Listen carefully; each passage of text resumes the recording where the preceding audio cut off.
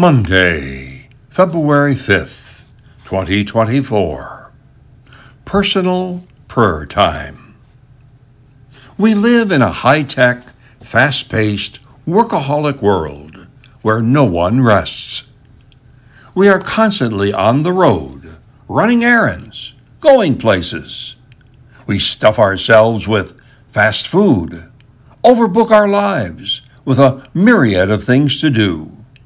And at the end of the day, we are totally exhausted. We live and die by the clock. We are controlled by the need to produce. Time is money. Time is how we keep in control of our lives.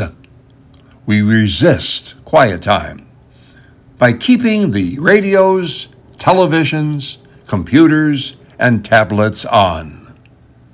The very thought of being alone, praying, scares us to death. We want professionals to do that for us.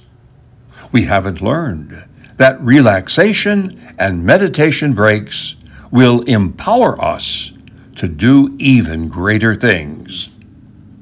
Thus, we continue to be busy.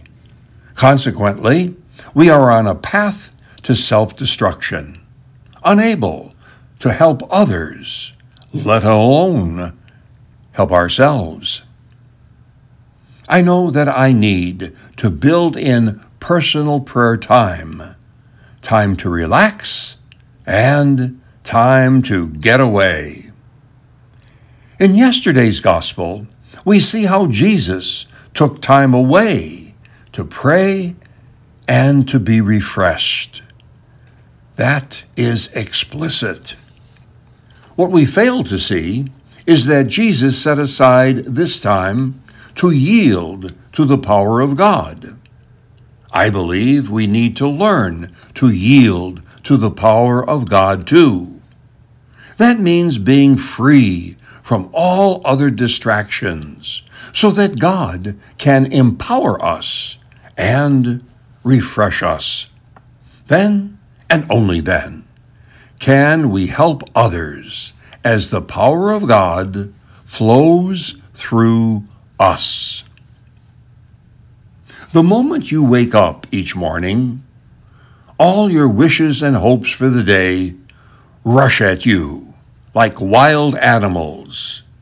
And the first job each morning consists in shoving it all back and listening to that other voice, taking that other point of view, letting that other, larger, stronger, quieter life come flowing in.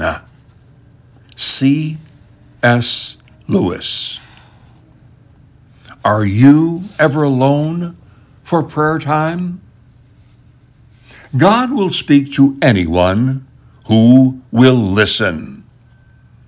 Do invite others to subscribe to treatsforthesoul.org.